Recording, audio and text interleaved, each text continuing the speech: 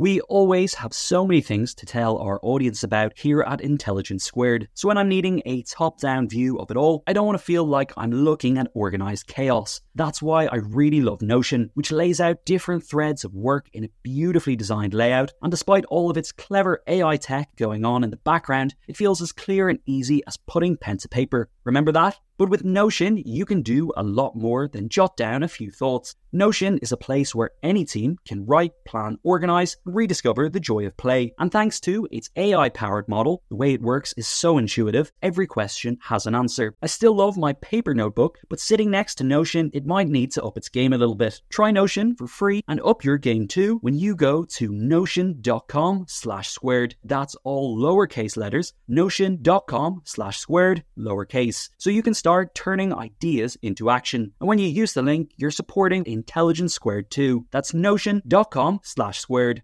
What does motion sound like? With Kizikans free shoes, it sounds a little something like this. Experience the magic of motion. Get a free pair of socks with your first order at kizik.com/socks. Hello and welcome to Intelligence Squared, where great minds meet. I'm Head of Programming Connor Boyle. And I'm producer Faye Adebita. Coming up on the podcast, Adam Grant, the organizational psychologist, entrepreneurial guru, and best-selling author, joins another best-selling writer, the economics journalist, FT columnist and author, Tim Harford, live on stage. The two appeared together to talk about Adam's latest book, Hidden Potential, at Intelligence Squared's live event at Cadogan Hall earlier this January. Hidden Potential, as the title suggests, invites us all to tap into that deeper level of performance, talent, skill, or maybe a bit more luck in order to get where we want to be. Adam is such a multifaceted speaker. There was so much to fit in. This is a conversation in 3 parts, and Intelligence Squared members get all 3 installments right now. Head over to intelligencesquared.com/membership to sign up, and you'll get the extended version of Adam and Tim's conversation, plus some pretty hefty extra content, including our podcast on AI, Power Trip, our Global Affairs series, The Saudi Project, ad-free listening, and updates on our live events too, like the one you're about to hear. Or hit subscribe on Apple for just the audio. Now let's join Adam Grant speaking to Tim Harford live on stage in London.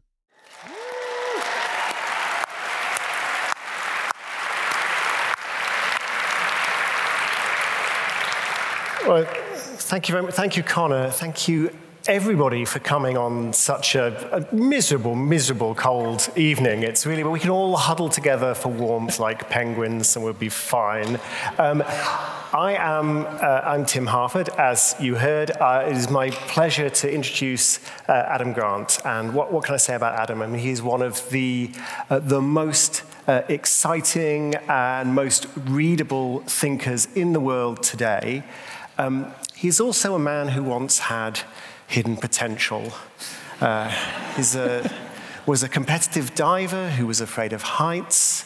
When he was admitted to university, he was asked to take a writing test, and his writing was so disastrous, he was told that he needed remedial lessons to improve it. Now, of course, he's an enormous success, a professor at Wharton, the author of multiple best-selling books, including Think Again, which is a book I really love, including Hidden Potential, the book we'll be discussing tonight. Presenter of various podcasts, Work Life from TED, New York Times, op-ed writer. I could go on and on and on. Please don't. But yeah, we should probably talk to Adam about his book. I should also say, I feel like we're friends, even though this is actually the first time we met each other was an hour ago, and I think that says something about Adam's charm and his generosity. I feel we're in incredibly safe hands tonight. So we should begin by talking about Hidden Potential. I read this book over Christmas. I loved it. It's just full of notes and scribbles, so many fascinating ideas about hidden potential, about who can be successful and how to become more successful, and how to, not just to become more successful, but how to achieve more in life. It even made me cry. I am an economist with a heart made of dollar bills, so it's not easy to make me cry. So we should talk, Adam, and I'm going to, hopefully we're going to go all over the shop tonight, but I'm going to start with a fairly basic question, which is, you open the book with a story about a school they get into chess and competitive chess. Why did you start with this story, and what does it teach us about the messages you're trying to get across in the book? Well, I do want to weigh in on that, but first I have to say that was the most positive introduction I've ever heard from a British person. I'm like, what country is this? Where are we? I used to live in Sheffield, and no one ever talked that way. So, you used to live in Sheffield? Yes. I didn't know. So I grew up in Chesterfield, just about 10 miles south, as you will know. So what were you doing in Sheffield? Sorry, excuse us. What were you doing in Sheffield? Apparently watching a lot of snooker was the takeaway. But yeah, I did a sabbatical at the Institute of Work Psychology. So my wife and I moved here, it was about 17 years ago, right, and had a blast. Excellent. And did you spend time at the Crucible watching the snooker, or indeed anything else? Mostly on TV at night, but we spent a lot of time in the Peak District and the Lake District. So thank you for adding a little bit of upbeat enthusiasm to those memories. It's how we do things up north. Okay. Now, where were we? Chess. Yeah. Let's talk about chess. So I actually, I backed into chess. I didn't set out to write about it in the book. I like chess. It's a fun game to play. I'm not particularly good at it. But I was reading some research, and when I read a book, I think as you do, I always start with the evidence, and then say I need to find a story and play journalist that will bring the evidence to life. Yeah. And so the evidence that I was trying to capture showed that if you had an experienced kindergarten teacher, you ended up being more likely to graduate from college, and also you earned more money in your career. It's like, wow, kindergarten teachers matter that much? Like the person who taught you when you were 5 years old, if you were lucky to have somebody who had 20 years of experience, that set you up for success. And I just couldn't believe that at first. And then after I looked through the evidence from economists, it was very rigorous and very compelling. And the mechanism stunned me. I thought that the experienced kindergarten teachers were great at teaching math and reading, and they'd give you a cognitive edge. But as you know, that's not what the data showed. What really mattered was they taught you character skills.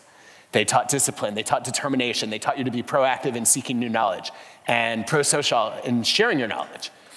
And I wanted to write about the importance of character skills in driving growth. And I was looking for a story, and I spent a good 3 months spinning my wheels, trying to find, is there one magical kindergarten teacher who has 3 students over the course of decades who have gone on to achieve extraordinary things? And I couldn't find one.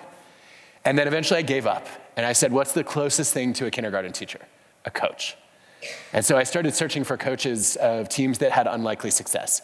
And I stumbled, it was literally a Google search, into a story about the Raging Rooks. And I was so moved by them and their coach, I said, this actually could be the whole book, but at minimum, it's got to be the intro. Yeah.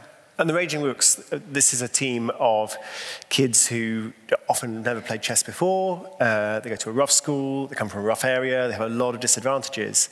And we don't want to spoil the story completely, but they end up in very, very competitive chess environments, playing chess against kids who have every advantage and every privilege, and frankly, who are better chess players than them. And how do they deal with that and rise to that challenge? And it's all about character. It's not just about how good you are at playing chess, it turns out. Surprisingly. So their coach, Maurice Ashley, he had immigrated to New York from Jamaica. And he wanted to create opportunity for kids who had been denied it. And he said, what I'm going to do is I'm going to teach you that mastering the game of chess is all about honing your character skills. So we're going to teach you to have the discipline to not take the first good move that you see, but actually do the analysis and look for a better one. We're going to teach you to be proactive in anticipating your opponent's moves and trying to see the end game from the beginning.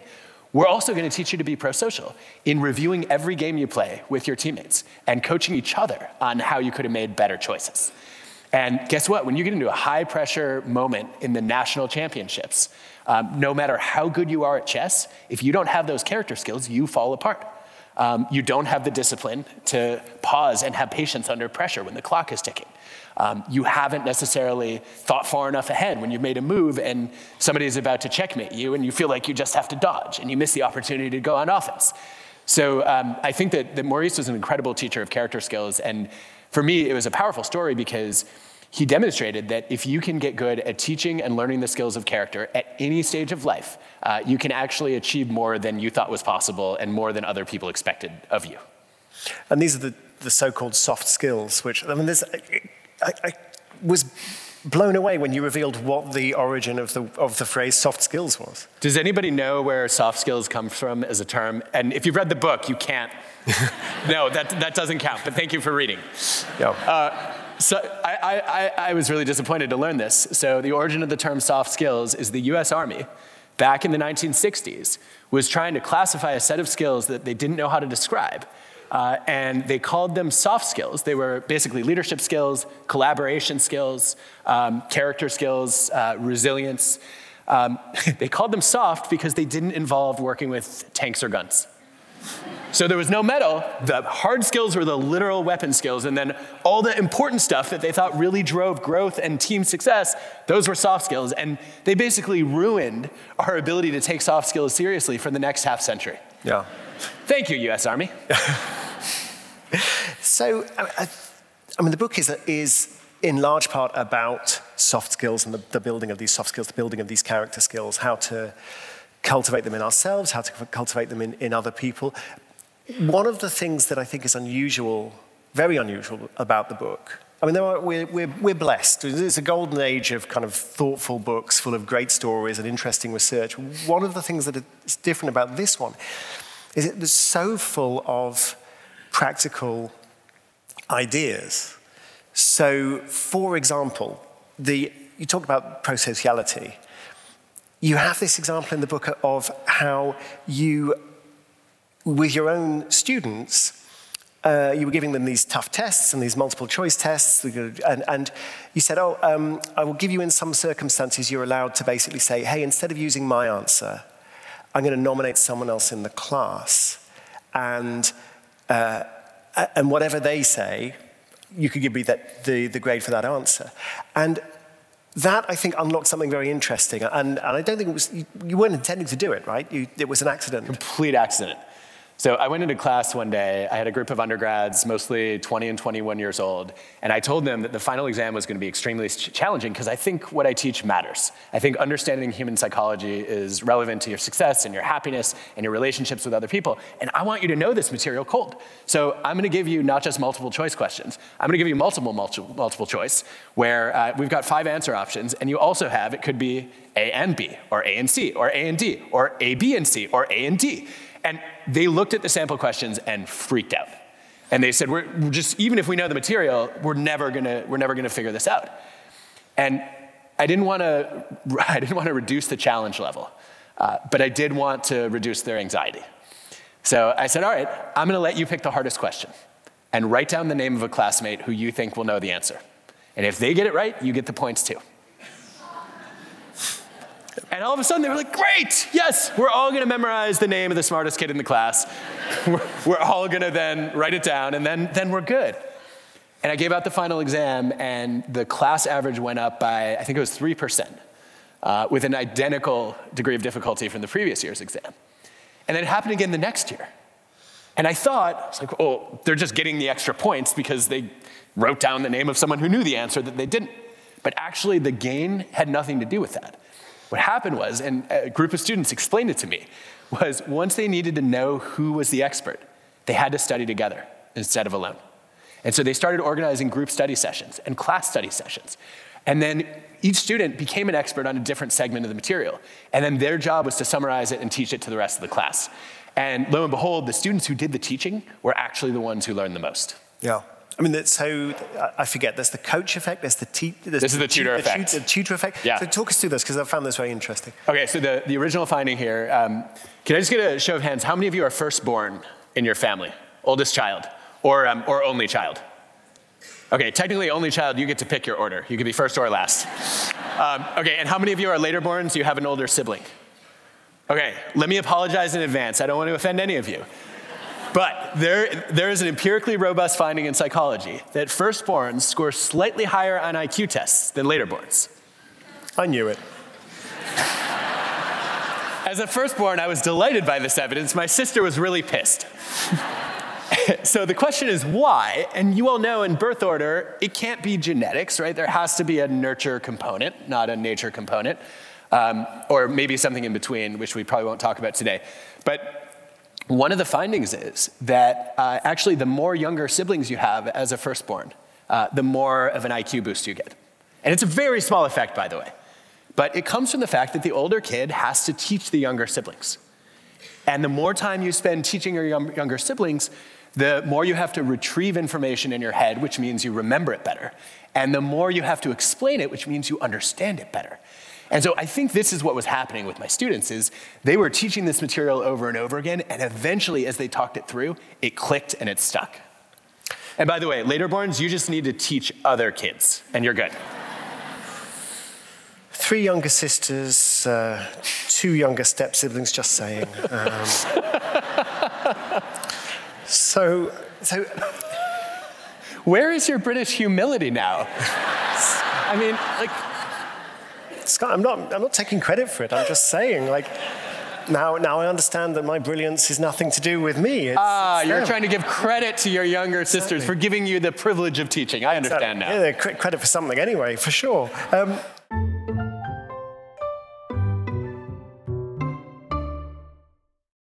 Sponsoring the show for this episode is Marquee TV. Marquee TV is a streaming service with a difference. It's bringing you the top tier of performing arts straight into your living room or onto your device. So think dance, theatre, music, anything you might find in the West End, Broadway, or maybe a cool little experimental space too, but saving you the cost of a few tickets as well. I've got happily a bit lost in their vast library of performances, exclusive interviews, and behind-the-scenes content. Choreographer Jonathan Watkins' interpretation of George Orwell's classic 1984 was pretty cool, and I love the dance piece Sutra, inspired by the skills of Buddhist Shaolin monks. And we've got a special treat for our listeners. Marquee TV offers 3 months of access for just 99 cents. That's right, 3 months for only 99 cents. With the code SQUARED, simply visit marquee.tv and use the promo code SQUARED to dive into the world of arts like never before. Bring the arts home with Marquee TV.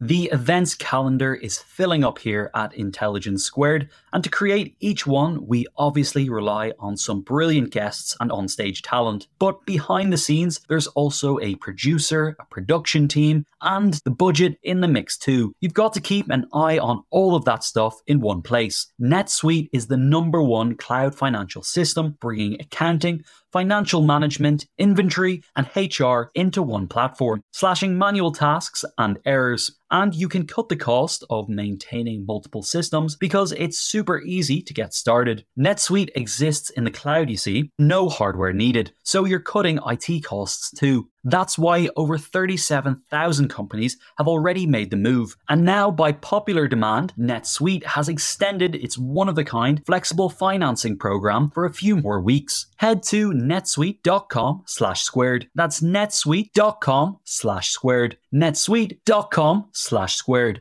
Another day is here, and you're ready for it. What to wear? Check. Breakfast, lunch, and dinner? Check.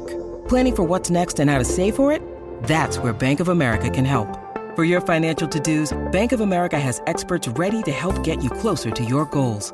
Get started at one of our local financial centers or 24/7 in our mobile banking app. Find a location near you at bankofamerica.com/talktous. What would you like the power to do? Mobile banking requires downloading the app and is only available for select devices. Message and data rates may apply. Bank of America N.A., member FDIC.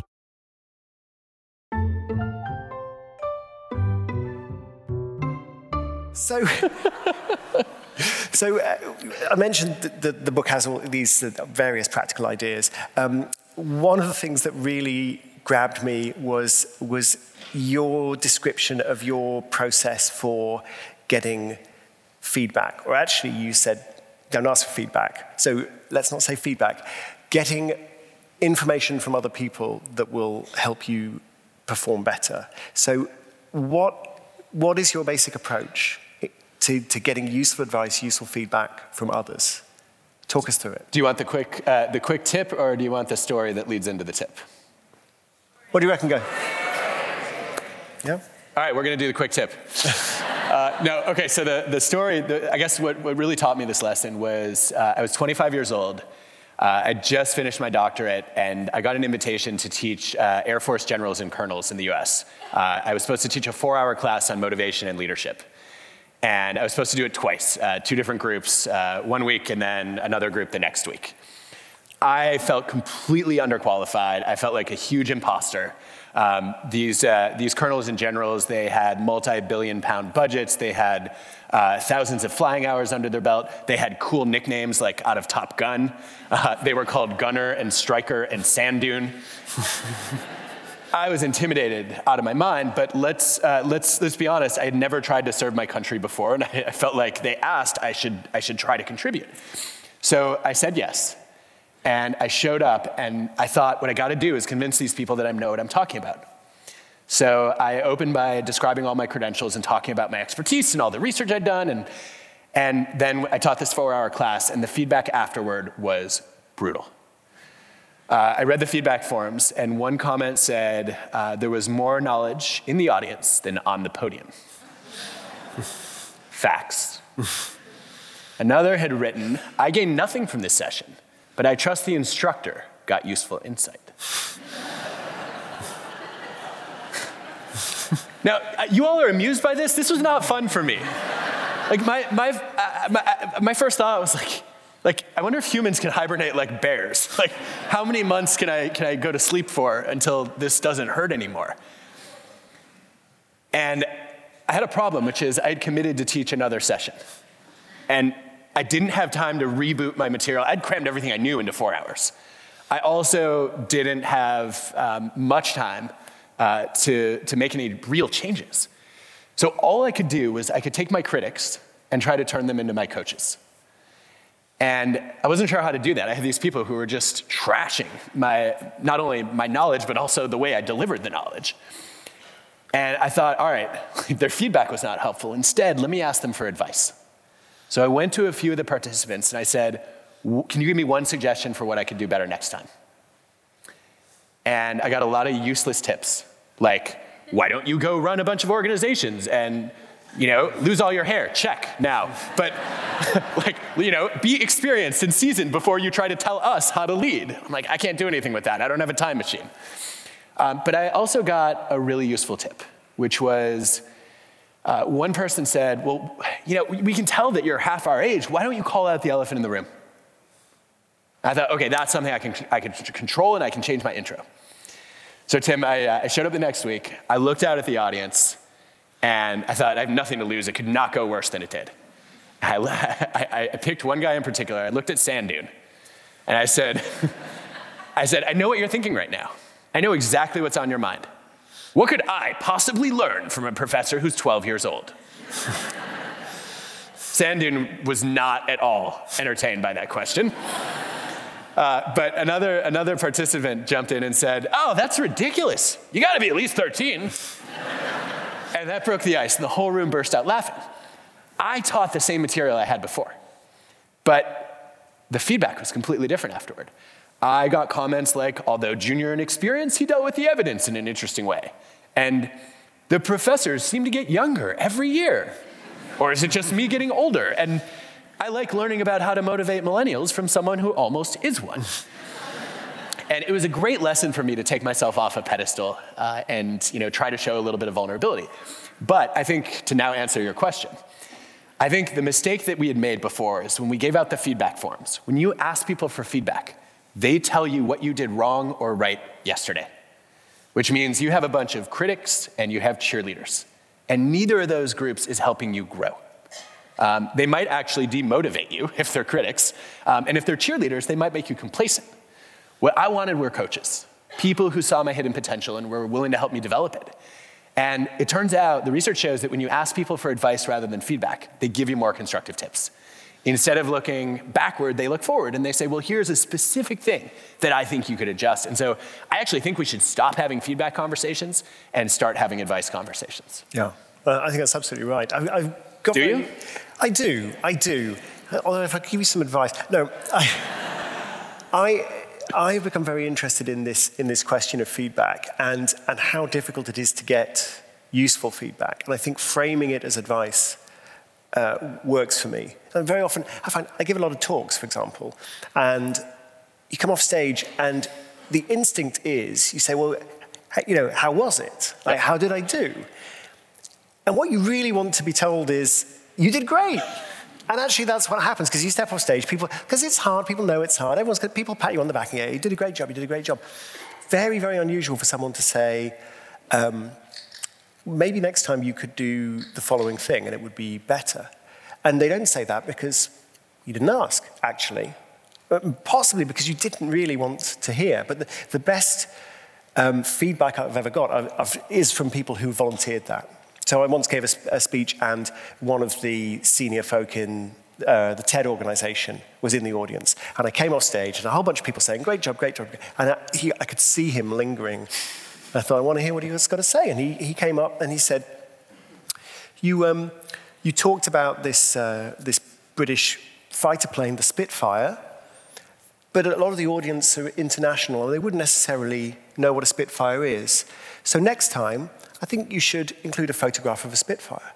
And it was like, it's great, it's specific, here's exactly what you need to do, here's why you need to do it, and this is why TED is such a brilliant organization for coaching speakers and presenting speakers. So, but you have this, so you're going to say something. Well, no, I think what's interesting here is, and some of you have lived this, the more senior you get, the more success you achieve, the harder it is to get people to tell you the truth. Yeah. I've worked with some leaders where I kind of imagine that they come into work in the morning and they say good morning, and a bunch of people are like, great point. Maybe some of you work for those leaders. I hope none of you are those leaders. But one of the things I've learned is, so after every talk I give, every event I do, as soon as I get backstage, I ask, what's the one thing I can do better? Yeah. That's my advice question. And sometimes people don't have notes, and I'm so disappointed. Yeah, often they don't have notes, actually. And sometimes they people do not expect to be asked the question. No, they don't. Apparently it's rare, but sometimes I think they were just absorbed or engaged, and they weren't really thinking critically about it. But other times they're afraid. They don't want to hurt your ego. They don't want to damage the relationship. And I ended up studying this a few years ago, and I found with Konstantinos Koutiferis in a series of studies that criticizing yourself out loud can help. Yeah. So when I get kind of deer in headlights reactions, I have to say, well, here are the three things that I think I did poorly. I rambled way too long on this current answer. I'm doing it right now. I feel like I missed an opportunity to tailor one of the points to your industry or to the culture I'm in right now. What do you think about those things? And then what else did you see? And it's so interesting to watch people's reactions when I do that, because I'm not just claiming that I want feedback or information or advice. I'm demonstrating to them live that I can take it. Yeah. And that I'm not here to prove that I'm a great speaker. I'm here to improve my ability as a speaker. And I think I've gotten this question a few times when I talk about this research. People are like, wait, but isn't it scary to admit the things you screwed up? Guess what? The people who interact with you, they already know what you're bad at. You can't hide it from them. You can't. So you might as well get credit for having the self-awareness to see it, and then the humility and integrity to admit it out loud. Yeah. I think. And I'm gonna give shorter comments now. Where did you want to go with this? You don't have to. Well, okay. Do you think we need to more questions and shorter answers, or is it fine as we are? Okay, there's the feedback. It's fine. Don't agree with him just because Tim lives here and I don't. So this is like a home field advantage. Okay, you can give me a shorter answer to this one, because on the same subject, you specifically say you ask people to give you a score out of 10, which I found counterintuitive, but it made sense when you explained it. So why do you do that? I learned this as a springboard diver. Every time I hit the water, my coach would give me a 0 to 10 score. And it was the only thing that helped me calibrate, do I need to make a major change or a minor change? So actually, before I ask what can I do better, I ask people for the 0 to 10 score. And if somebody says 8, I know they really meant a 6 and they were being nice. But I'm going to make some significant adjustments. If somebody says 4, I need to go back to the drawing board. And so it's a way for me to gauge how big is the comment you're about to give me. Yeah. What happens if someone says 10? Which I imagine does happen. It does happen, and I tell them I don't accept 10s. Yeah. And then they're like, well, okay, 9.5. I'm like, great, well, what would have made it a 10?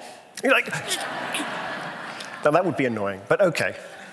You specifically, what would have made it a 10? You accepting my first answer. But I'm willing to be annoying in service of being better. In service of personal growth. That's fair enough. So, okay, personal growth.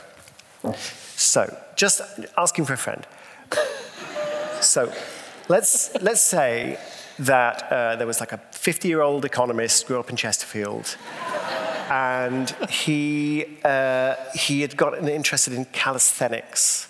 So we kind of like, those funny sort of gym rings and kind of like doing stuff on that and so on. But he wasn't very good at it, mainly because he's a 50-year-old economist. And it's hard work, actually, trying to get better. Give him, this friend of mine, some advice based on your research, based on the ideas in your book, how to learn more effectively at this difficult discipline. Okay, so I have two questions first. Number one, why? Why are you doing calisthenics and trying to get better at it? Yeah, I want to get fitter, stronger. I mean, my friend wants to get fitter, stronger, maybe look slightly better on the beach. Also, it's fun. Your body is moving in unusual ways that you're trying to do things you've never done before. That's interesting. Okay. Nothing grow up. There was nothing rude about that. No, nothing Honestly. you just described sounds fun at all. But yeah. Okay, and then says the springboard diver. That's different. You get to feel like a bird for half a second. Okay. And then a dolphin. It's fun. Okay. It's the transition from the bird to the dolphin that worries me, but fine. Okay. Fair enough. Okay. The other question is, where are you stagnating? What are you not like? What's the specific thing you want to get better at? Yeah. Okay. So I need to go and ask my coach about that. It just feels hard. It's just hard. You go and my coach is currently in Morocco for reasons. So I'm going to the gym by myself with a spreadsheet, do these exercises by myself. And it's very easy to just kind of cheat, slack a bit. I'm a bit busy. Oh, my back hurts a bit. Maybe I won't do the abs work. So there's that barrier to pushing as hard as you should to get the maximum benefit. Got it. Okay. So, I mean, thinking out loud here, I would do... Bear with us. Sorry. No, I mean, I would do a couple of things. The first one, the place I'd want to start is to say, why are you so opposed to the feeling of it being hard? Yeah. If it feels easy, then you're not challenging yourself. Yeah. It's supposed to be hard, I think. Secondly, I think this seems like an opportunity for deliberate play, as opposed to deliberate practice. You claimed it was fun, but then you're talking about pushing yourself through a slog that's sort of painful. And so, I'll give you my version of this. So I run on a treadmill, and the first thing I did to try to make it fun was I told my wife to delete shows from the DVR if I didn't meet my workout goals. This is fun. No, but if I did meet them, then they would stay there and I could watch them while I run. Okay. And so that was motivating. So I really want to know what happened in Harlan Coben's new Netflix series. And some of you are probably watching right now. Fool Me Once. Is that what it's called? Is anyone watching it? Yeah, loved it. Anyway, so that's a reward that's sitting there that I paired with the activity that makes it fun for me. Number two, I have specific goals that I'm competing against myself for. Yep. And so personal bests are really hard. What I can do, though, is I can improve upon yesterday. And so what I do is I chart my progress week by week. And I'm like, okay, this is a motivating challenge now to see if I can be better than I was last week. So have you tried all of this already? No, this is all good. This is all good. Because I feel that I'm just kind of white-knuckling it and going, yes, it should be hard, so it's going to be hard. But it can be fun as well. Maybe. Yeah. We'll find out. And you had this idea of, so there's this great chapter about deliberate play. You talk about Steph Curry's training regime. There's also this idea of interleaving, which I found interesting. Oh, yeah. So this was counterintuitive to me. If you look at learning research, I always thought that you should practice the same skill over and over again in order to get better at it, because you do one rep and you figure out what your mistake was, and then you make the adjustment, and then you want to see if you've been able to correct it, and then you keep refining that way. Psychologists don't find that. They find that alternating between different skills actually leads to deeper learning and faster growth. So for example, let's say you're trying to improve your basketball shot and you want to become a better painter. The advice is to alternate between those two things. Go out, take 5 shots, and then do a painting, and then come back. And the reason, I think there are actually a few mechanisms behind it, but the one that I've found most compelling is that when you put it away for a little while, then you're actually, you're ingraining it more when you have to then re-rehearse it, as opposed to you can go to autopilot too quickly if you do them back to back to back to back. And do we have the data on kind of what that period should be? I mean, you said 5 shots and then go paint. I mean, is that it? Or is it like basketball for a day and then painting for a day? Do we not? This is the kind of precision that economists always want in human behavior. and psychologists cannot provide. Yeah. A lot of what I would guess just comes from, here's a particular experiment that happened to work with a 10-minute interval on this and then a 10-minute interval on that. I think the best guideline from the researchers who study this is when you start to get bored or when you start to stagnate, it's time to switch. Thanks for listening to Intelligence Squared. This episode was produced by Connor Boyle and edited by Tom Hall. Don't forget, there's 2 more installments of that great discussion with Adam available right now for Intelligence Squared members. Sign up and you'll also get the members-only exclusive Part 3 as well. Head over to intelligencesquared.com/membership to get all that now, or hit subscribe on Apple for just the audio. That's all over at intelligencesquared.com.